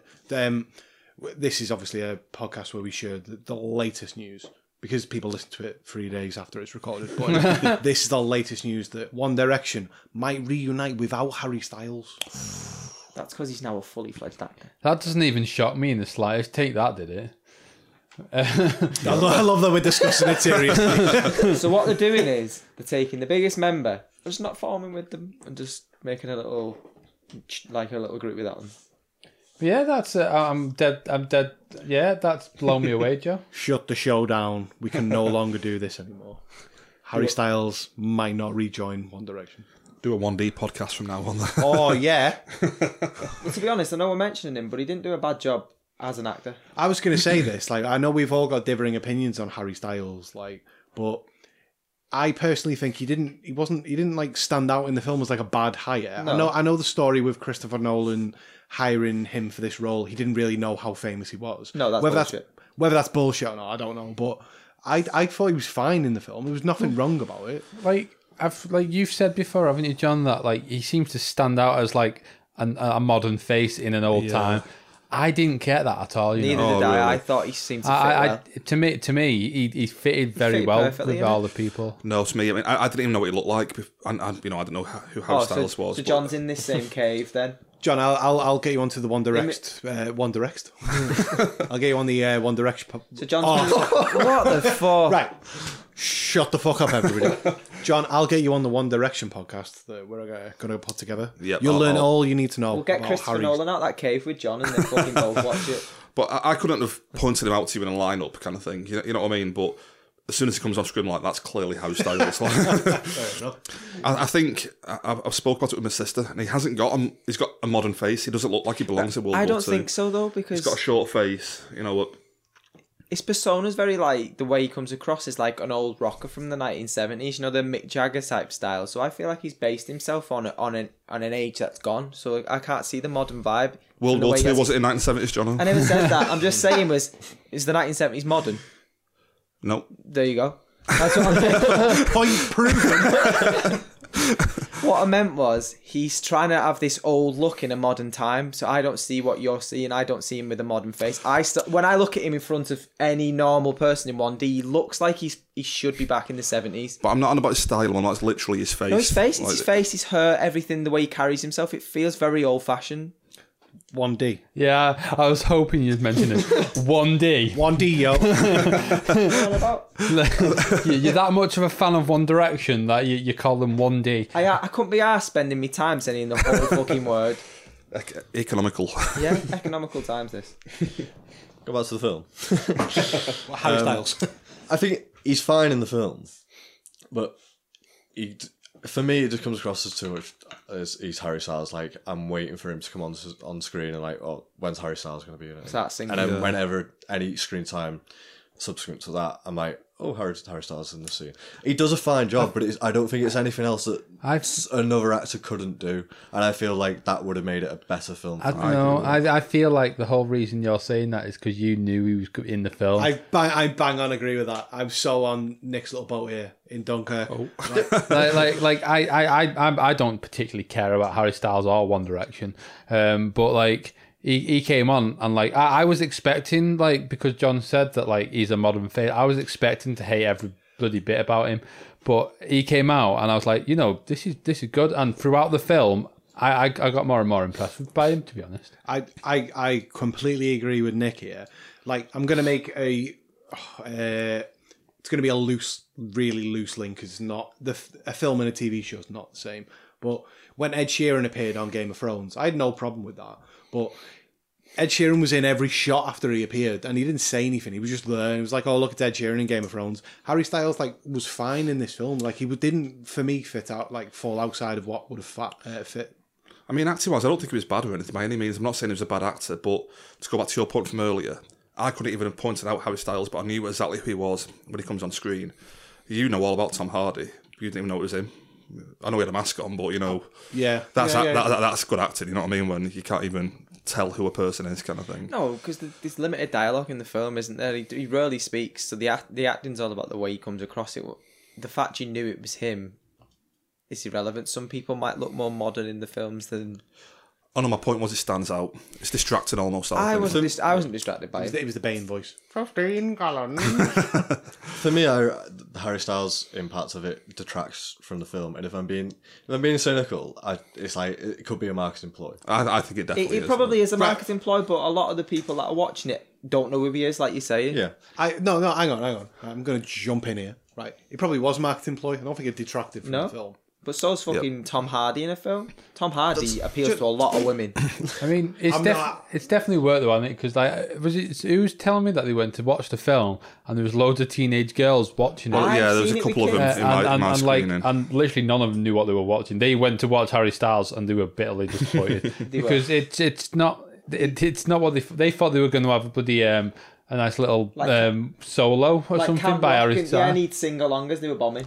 But like going off from that, like he plays a bit of a cunt in the film as well, don't he? So But you know what I mean? He's not like a hero or anything. That's towards the latter part of the film where he becomes a cunt. At the beginning, they're just trying to survive. To be honest, but even then, I'm gonna just take this podcast by the scruff of the neck. We spent far too long talking about Harry Styles. No, I've got another point. No point. What are you? If I'm being super cynical, like I've already been cynical of it. I'm being super cynical. He was cast first, and the others were cast around him to look the same way. Because I feel like there's like three of them. Those three that sit on the beach, like they seem to become friends through the film and sort of like reappear at different times. Yeah, I feel like they all look very similar. That's fine. It's a film about young lads going to war, and they are going to look similar. Well, not really, because one of them's French, and he's got a distinctively French look about him. For some reason, the fact he didn't speak, I knew for ages before he even spoke that. Yeah, that was obviously in French. They made it clear that. And I was just like, well, I've got to. I didn't get that. Yeah, I didn't. That's totally like. Nah, like he had that extra bit of a tan, and he has sort of a. He did have a French look about him. Looking back, I know that now, but at the time, I didn't spot him as a knew French because guy. he wouldn't speak. The fact that he wasn't talking, and then when they're trying to get through past that guy that's letting him onto the dock, and he goes, "No French soldiers, no French soldiers." Yeah. I was like, he's a French. He's guy. French because he was changing his whole fucking clothes when the other fella was trying to have a poo on the beach. That's why I didn't know that at the time. I thought he was just burying his friend or something like. He was putting pants on. He could have just having a poo like he was. Or who buries a body and has a poo at the same time? Final point. It depends how much you need. Final point on the Harry Styles thing is that Nolan, in an interview, said that he auditioned thousands of young men, but it was Harry Styles that had it. And I was like, yeah, the money. There's surely one person that thousands of young men that were better than Harry Styles. But Harry Styles is Harry Styles. And there's definitely not time to do that. There's other little faces I noticed in it. There's like a lad that was either the one in Shameless or in Emmerdale. He's like this Manc actor. I can't remember which brother it is because the twins. One of them's in one and one's in the other. But he's like in the boat, the little tin boat, fisherman boat. Yeah. He's in that with them, and he has a little bit of dialogue. He gets burnt in the oil, doesn't he? Yeah, he ends up getting burnt in the oil. Yeah. But there's like faces. He might have fit the role because he's a decent actor, whichever one of the twins it is. Yeah. We're gonna finish on Harry Styles because I've tried to put a stop to it, but we're still here talking about Harry Styles. We're going to go quickly around the room. I'm going to ask a question. Do you think, yes or no, that's all I want. Do you think Harry Styles detracted from this film? I don't think so. Nick? I don't believe so, no. John? No. John? It depends. Not detracted, he was distracting. Well, that's still I wanted a yes or no, but... Sam? I've already said, yeah, that you've quoted me. All right. I wanted to see what the general feel of that was because, I don't personally agree with it, but I can see why people might think that. Like Iman said, they could have cast somebody else who was better, but they could have also cast somebody else who was worse. Yeah, so, you know what I mean? It's like... I mean, you say that like there must have been one other person out of those thousands of people, but he's already like a quite big person anyway. He's big personality, isn't he? So like he must have gone in there like swagging his stuff. Yes. And he's like, something, this guy, like he might be able to do what I want kind of thing. I'll tell you something off the podcast, but he's not. What? So no. Let's leave that there for got some hot news coming up. Did you go for the interview and get turned down? Is that what it is? He was sat next to me, I was like, fuck him. Forget Harry Styles. Back on sales. What's the next point you've got here, Sam? Or is your last? I was just waiting for a lot of my notes are about Harry Styles. So. Your 2 pages there. I've got a few points here if you want me to jump into them. One little niggle I've got. They mentioned home a bit too many times for me in the film. Like, you can almost see it from here. What? Home. It happens about 3 times, and then later on they change it up. It's like, oh, what can you see? Hope. Do you know what I mean? It's just a bit too much. Well, do you know what was mentioned before? You read it out in the synopsis. It said it was English, French, Belgian and Dutch soldiers. Yep. At any point did you, apart from the one Frenchman and the one Dutch sort of sailor, did you meet any of the other people? Isn't that the point? No, it's not the point, because they were all supposed to be there. No. I get what you're saying. That's why this film got criticism outside. That's the point I was trying to make. Because like you're making your point there is like a lot of that was missing, and that's the film has received criticism for that. Now they allude to it towards the end of the film. They allude to it. That's all they do though. But they're trying to build a film here, which is it's like based more on the British side of it. Whether that's true or false, I don't know. But that's how this film was created and made. No, I know that, but at the same time, is there not some uproar in the fact that they literally said as they were trying to bring you even made the quote was made before, no French soldiers beyond this point. That in itself is sort of a bit disrespectful to the French. Oh, I don't think so. We were there fighting their war for them. Like, get us home first. You know? I totally get that, but they've got to then watch this same blockbuster and then.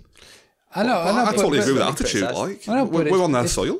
Like you're saying, that's disrespectful in the film, in making the film, but that's what happened. That's is it though?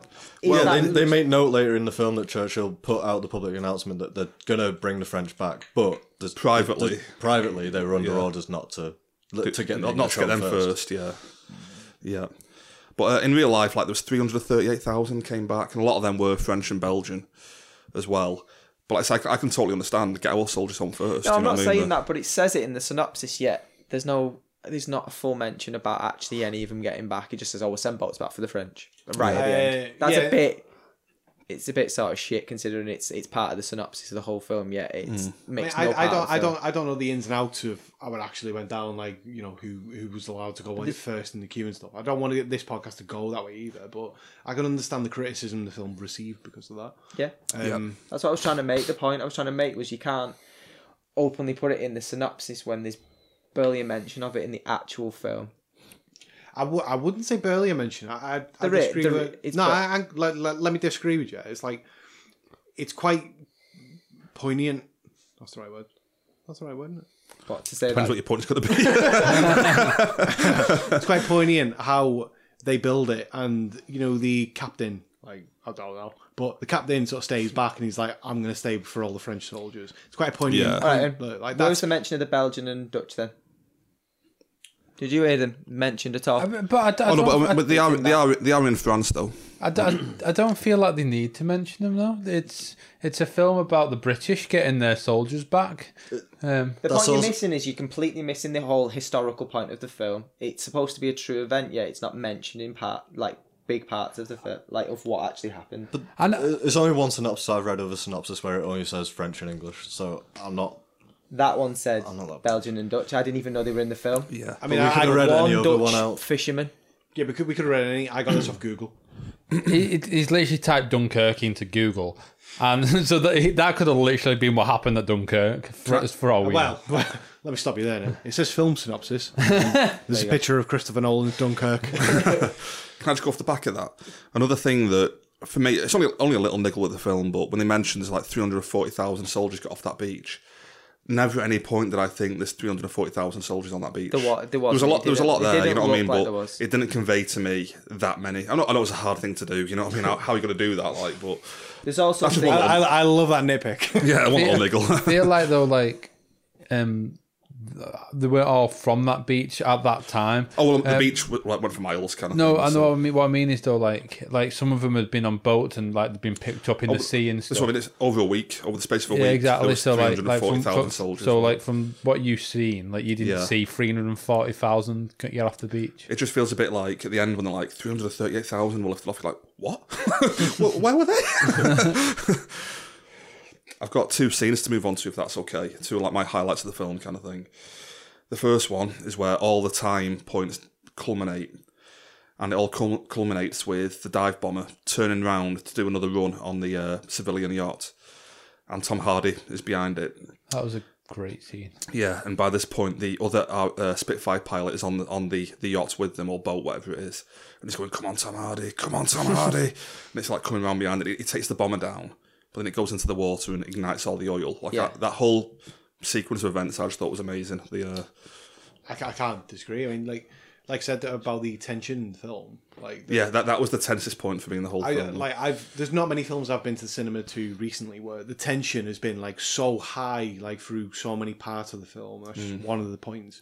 Like, it's quite hard to sort of get across on a podcast. It's like how tense I felt watching the film. Definitely. Do you know what that scene has? It removes glamorization from the, you know, like the films that they usually have. They usually have, we could have bombed him down and the plane would have landed somewhere way away from them. It actually brought it back down to earth. The fact it landed and did destroy parts of, and did kill people. Yeah. So there was a necessary sacrifice that had to be made. Well, that's it. Going off from that, the fact that, like John mentioned there, they actually sacrifice a lot of their own soldiers.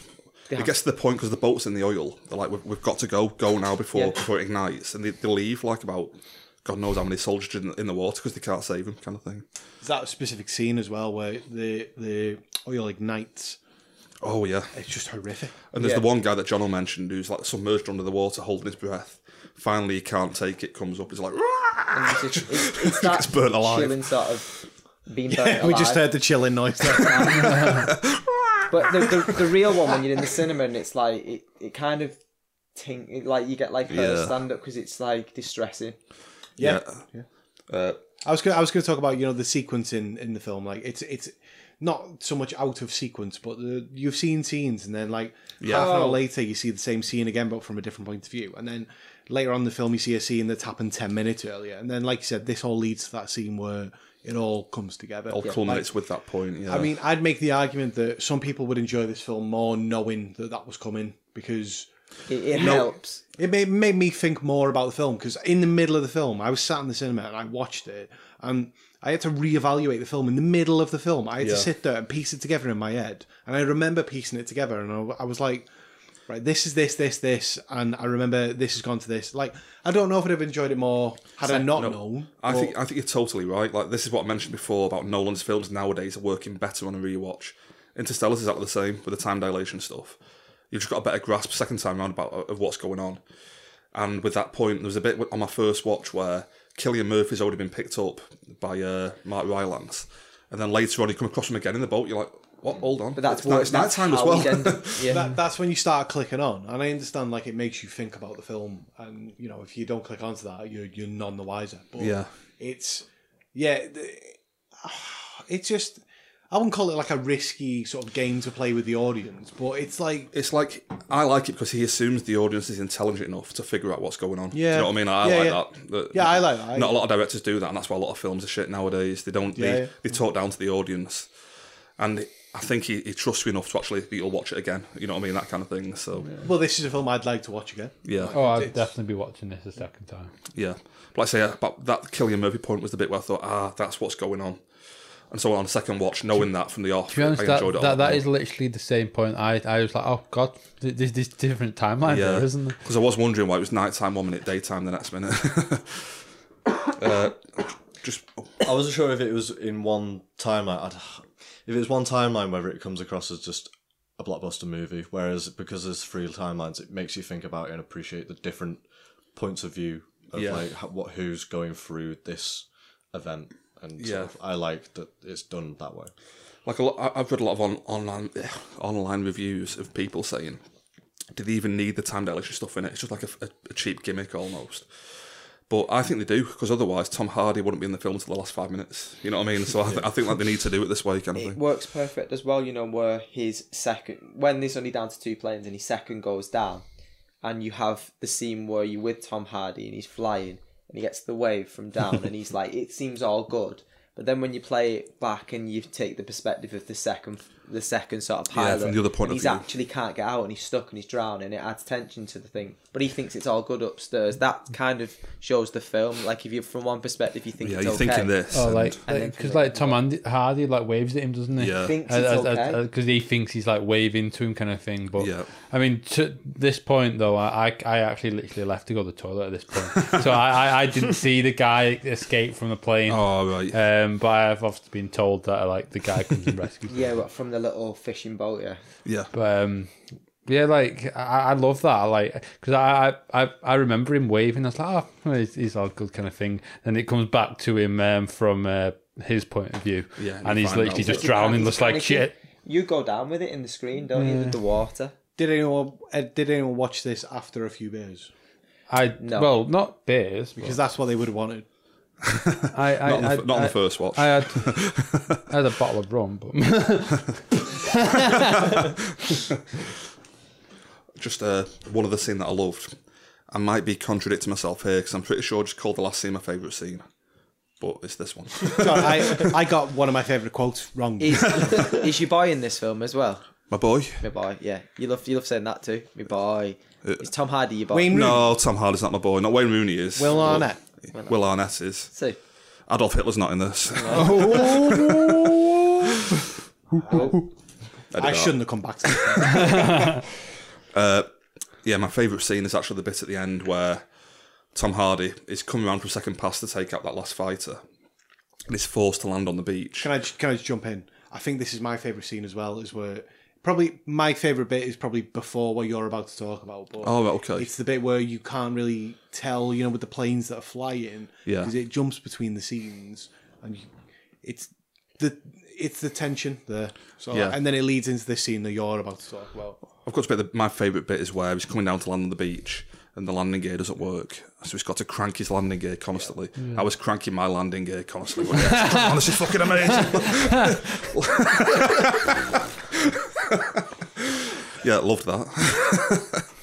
right. I know this might be completely irrelevant, but like, do you know when he lands on the beach? Yeah. Has anyone checked if that's even like a thing that happened? Factual, but I don't. What, that he Dad- could land on a beach? No, that he got like, do you know that the Germans came and got him? Well, I don't think he's a real character. It's just like... I'm just wondering if anything like that happened, or is it just right? Did Tom Hardy become a prisoner of war?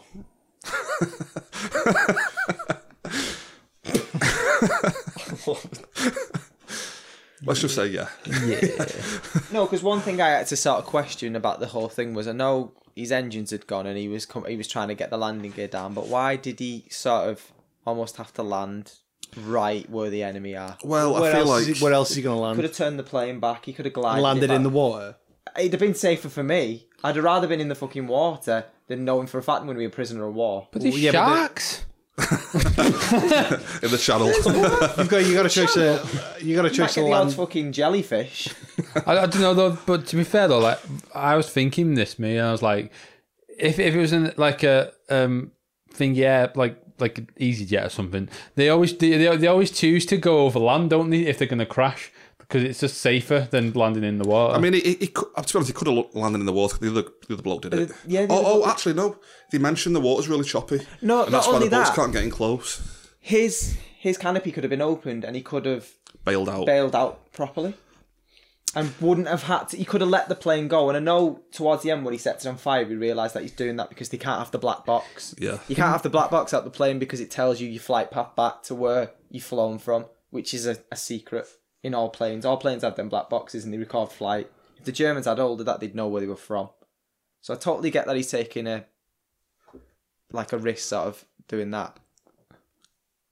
I forgot your point. No, but if he'd have bailed from the plane, I think if he'd have aimed it at something like a building.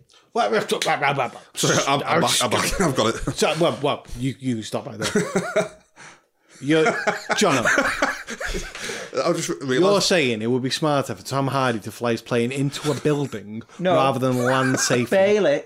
Bail out with his parachute and aim it at somewhere where it's going to destroy the plane and the black box anyway and not get captured.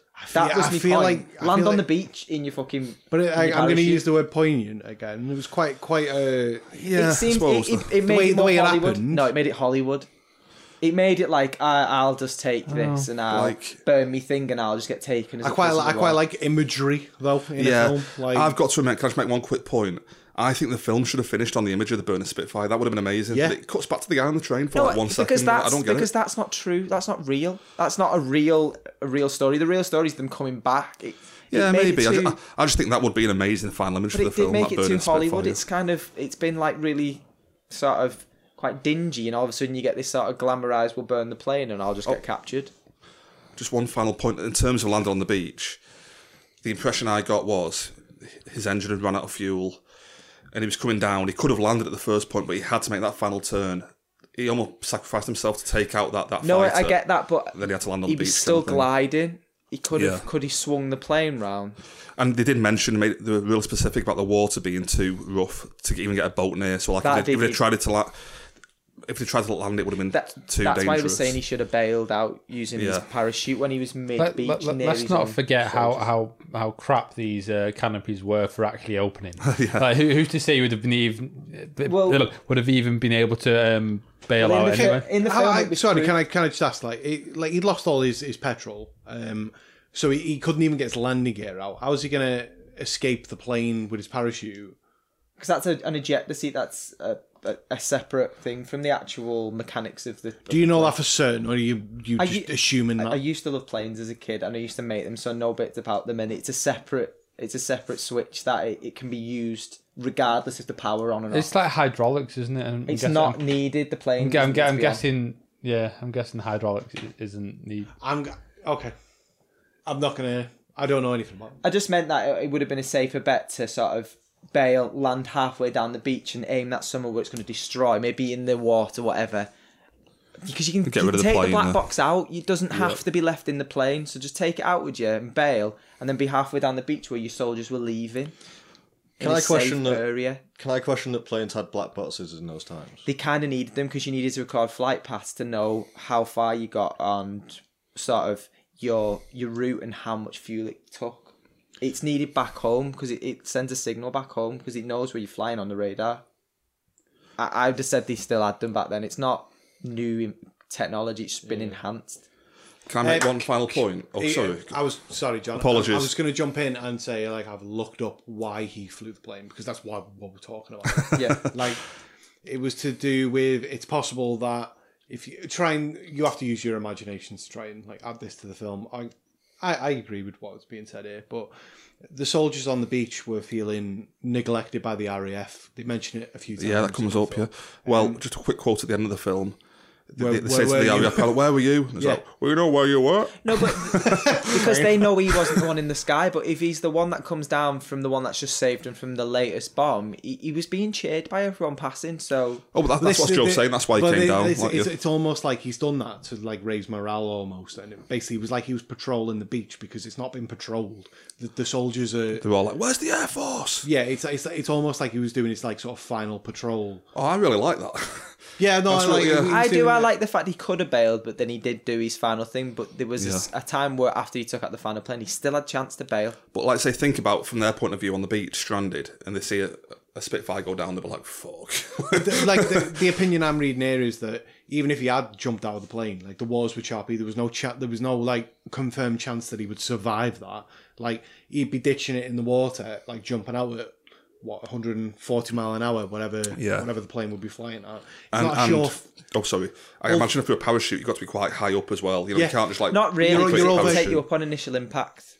So, by like a few feet. It's no, a good 50, 60 feet in the air. But either way though, he'd be landing in like cold and like choppy water. Like it's not. I imagine it's still pretty dangerous. Like it's not guaranteed survival. There was no guarantee he wasn't going to get shot on the beach. Everyone takes different things from a film, and I like the idea that he did a sort of final patrol. It's almost. noble.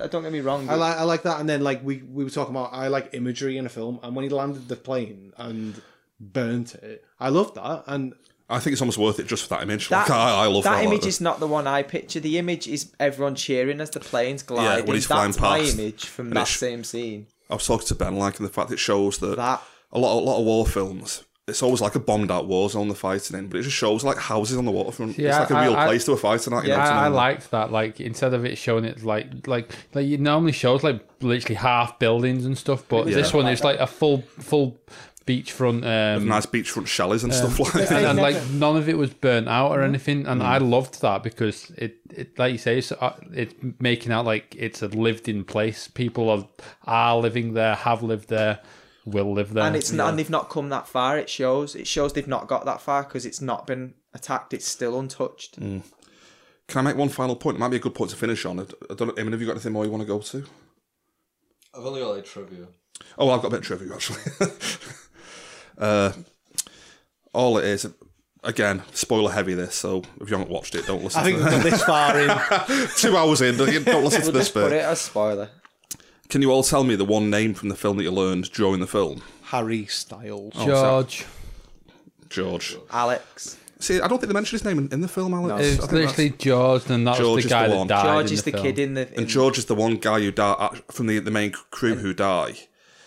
And he doesn't even die at war, he just dies getting knocked down there. But he does die from a soldier's hand. Yeah, but that's almost the point, like, that he wasn't even in conflict and he died, and everybody else survived, you know, like... Relatively early in the film, or Yeah. at least early in the story as well. Like, Yeah. Not only that, But I think like he got hurt early on, but it was only really confirmed closer to the end that he died. I mean, we already knew he was pretty give much. another. It's the bit when Down he was. shit It's the creek, bit when but- he was like, I can't see. Oh God, this guy. I felt terrible watching. But I liked it because it did end well because the other shitboy, the fella's son, did actually get him in the paper. That's what he'd always wanted. It was kind of like I like that. Yep. Yeah. taking it from a shitstorm and putting it into something that he'd always wanted. He wanted his teachers to see him be a hero in the paper. That was amazing. Yeah. Like, I think that's always the whole point of the film, that the one name you learn is the one kid who didn't even die in combat, like, you know, he just... but he was doing a noble thing by Yeah. going to help. Yep. We got some trivia, Sam. Yeah, a couple of bits.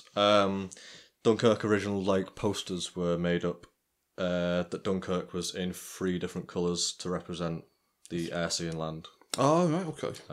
I would quite like to see some of these sort of original sort of ideas, Like concepts for it and stuff, yeah. Why did they change it? Did they say? I didn't say why they changed it. I just think that it just Visually plain wasn't it? looks fine on the poster. Yeah. Well, I mean, on the poster now, they have the Dunkirk, and within the letters, they have the beach, they have the sea and the air. So it's the kind of, maybe same get to the idea. point now, like, Yeah, yeah. same Idea, that, isn't it? Yeah. It's like same It's good, that. concept. Lots of shots of crowd scenes in silence, kind of on the beaches.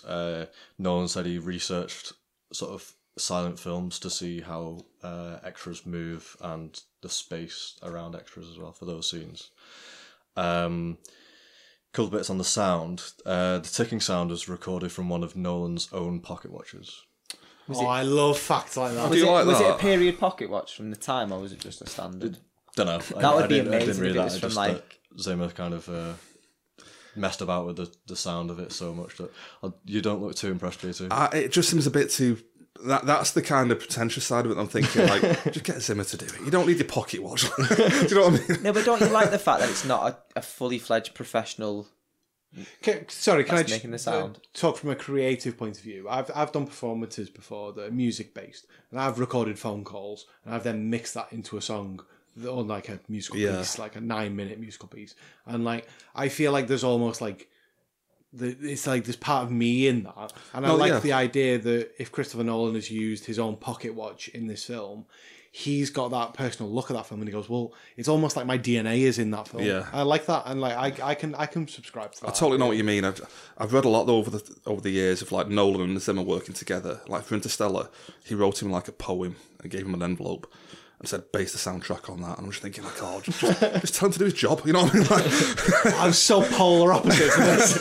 I'd love to go, here's a poem, do me a soundtrack. It's all about family.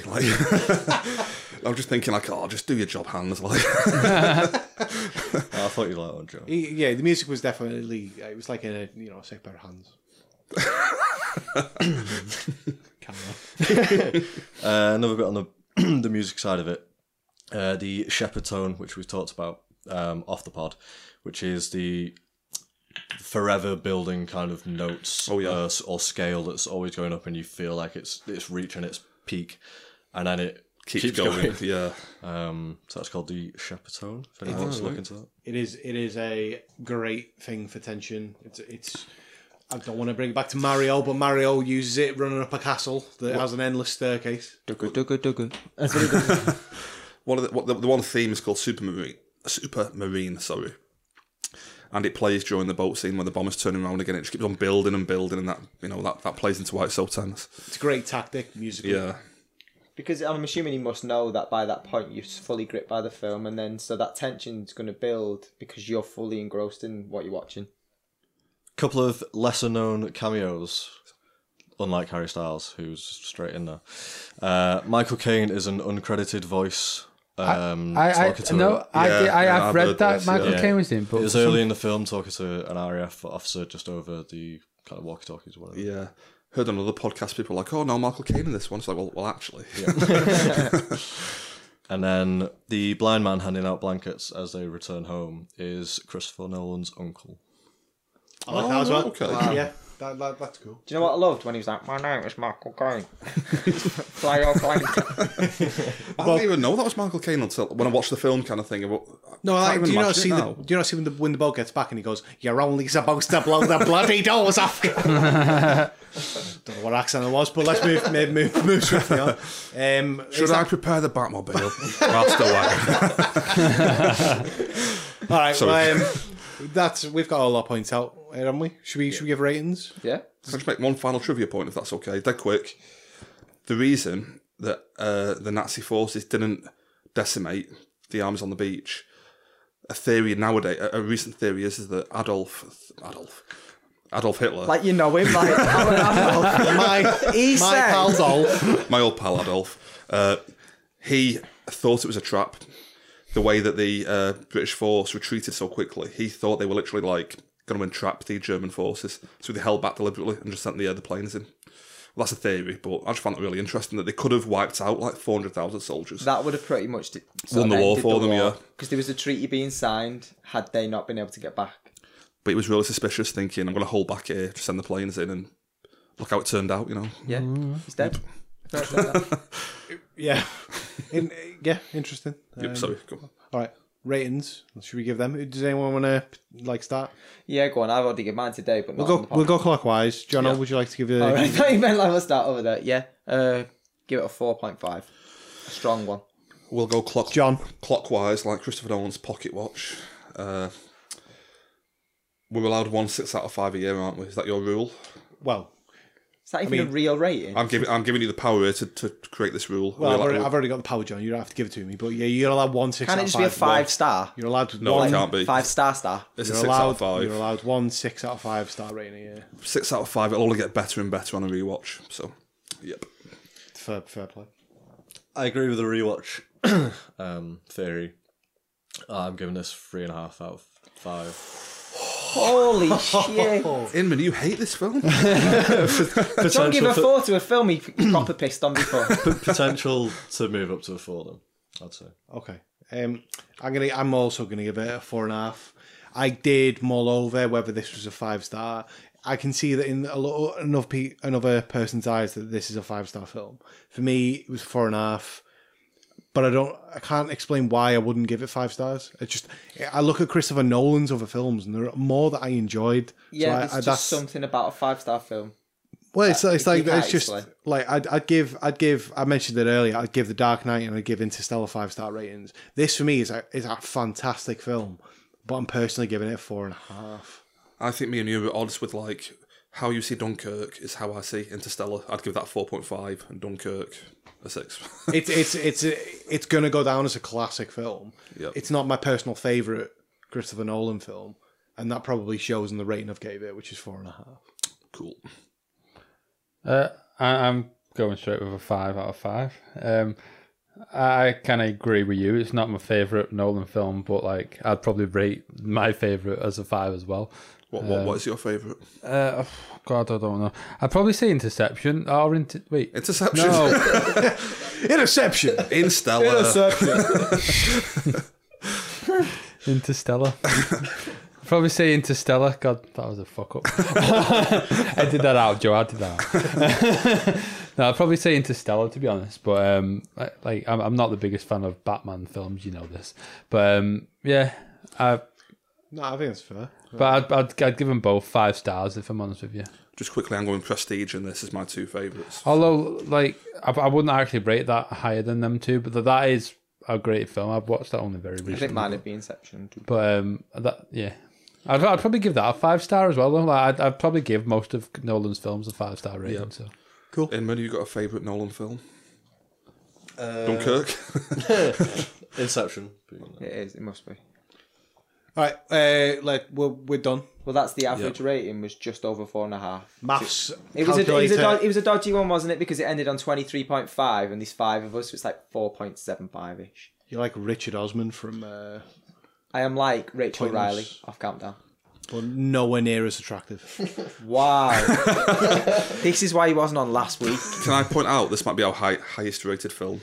It could be. There have been times when there's been 3 or 4 people on. That's the thing. Wonder Woman was all 5 stars, but there's only two of us. So But the fact that there's 5 of us and we're all it's averaging over 4 now. This is definitely, I think, the strongest film we've ever rated as a collective over our last 19 episodes. But yeah, we had a lot of negatives to point out to a film that is basically flawless in certain aspects. We'll just have to pretend Sam's review doesn't It exist. didn't exist. We'll just change it. Well, let's do the social media and everything. We've finished the main show for the week. All right, and I'll do the main ones then. So Twitter is at DSTU Podcast, and then if you want to find us on Instagram, it's DSTU Podcast and the number 4. And then my personal one is Jono88 Jono. Yep, you can catch me at Taylor1980. I'm at Rubik's Football on Twitter. It's Joe. At the start of that. I'm at DST Nick. And we also have a Facebook page. It's just Don't Spoil the Ending. No, it's That, facebook.com/DST podcast. That's what I meant. It's exactly what I meant. Nick was That's what I meant, but just in different words. It's the same, but in different words. You're just going to search it on Facebook anyway. You're not going to type in www. I mean, if you want to type the URL in, that is the URL. But if you want to type in "Don't Spoil the Ending" in the search bar, then yeah, sure you'll find The it. podcast is called Don't Spoil the Ending. Just Google it; will appear.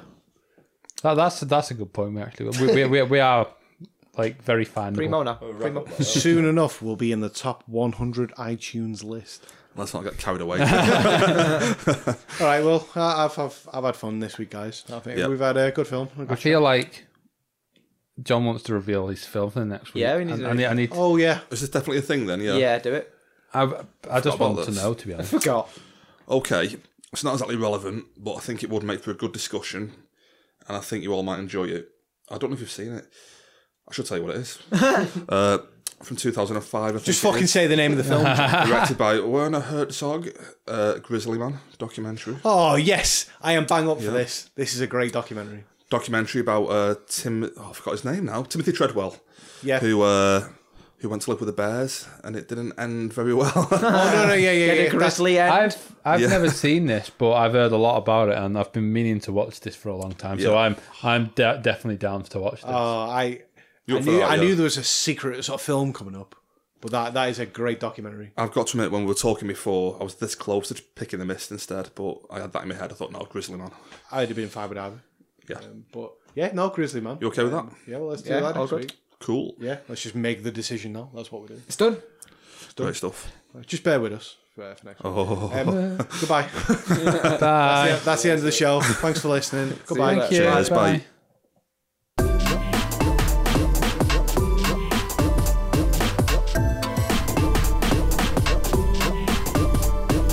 How do we think that went? I apologise, John. I made a couple of edit points for you in that one. It's fine. Edit out the Adolf Hitler stuff. I think that might be the main one.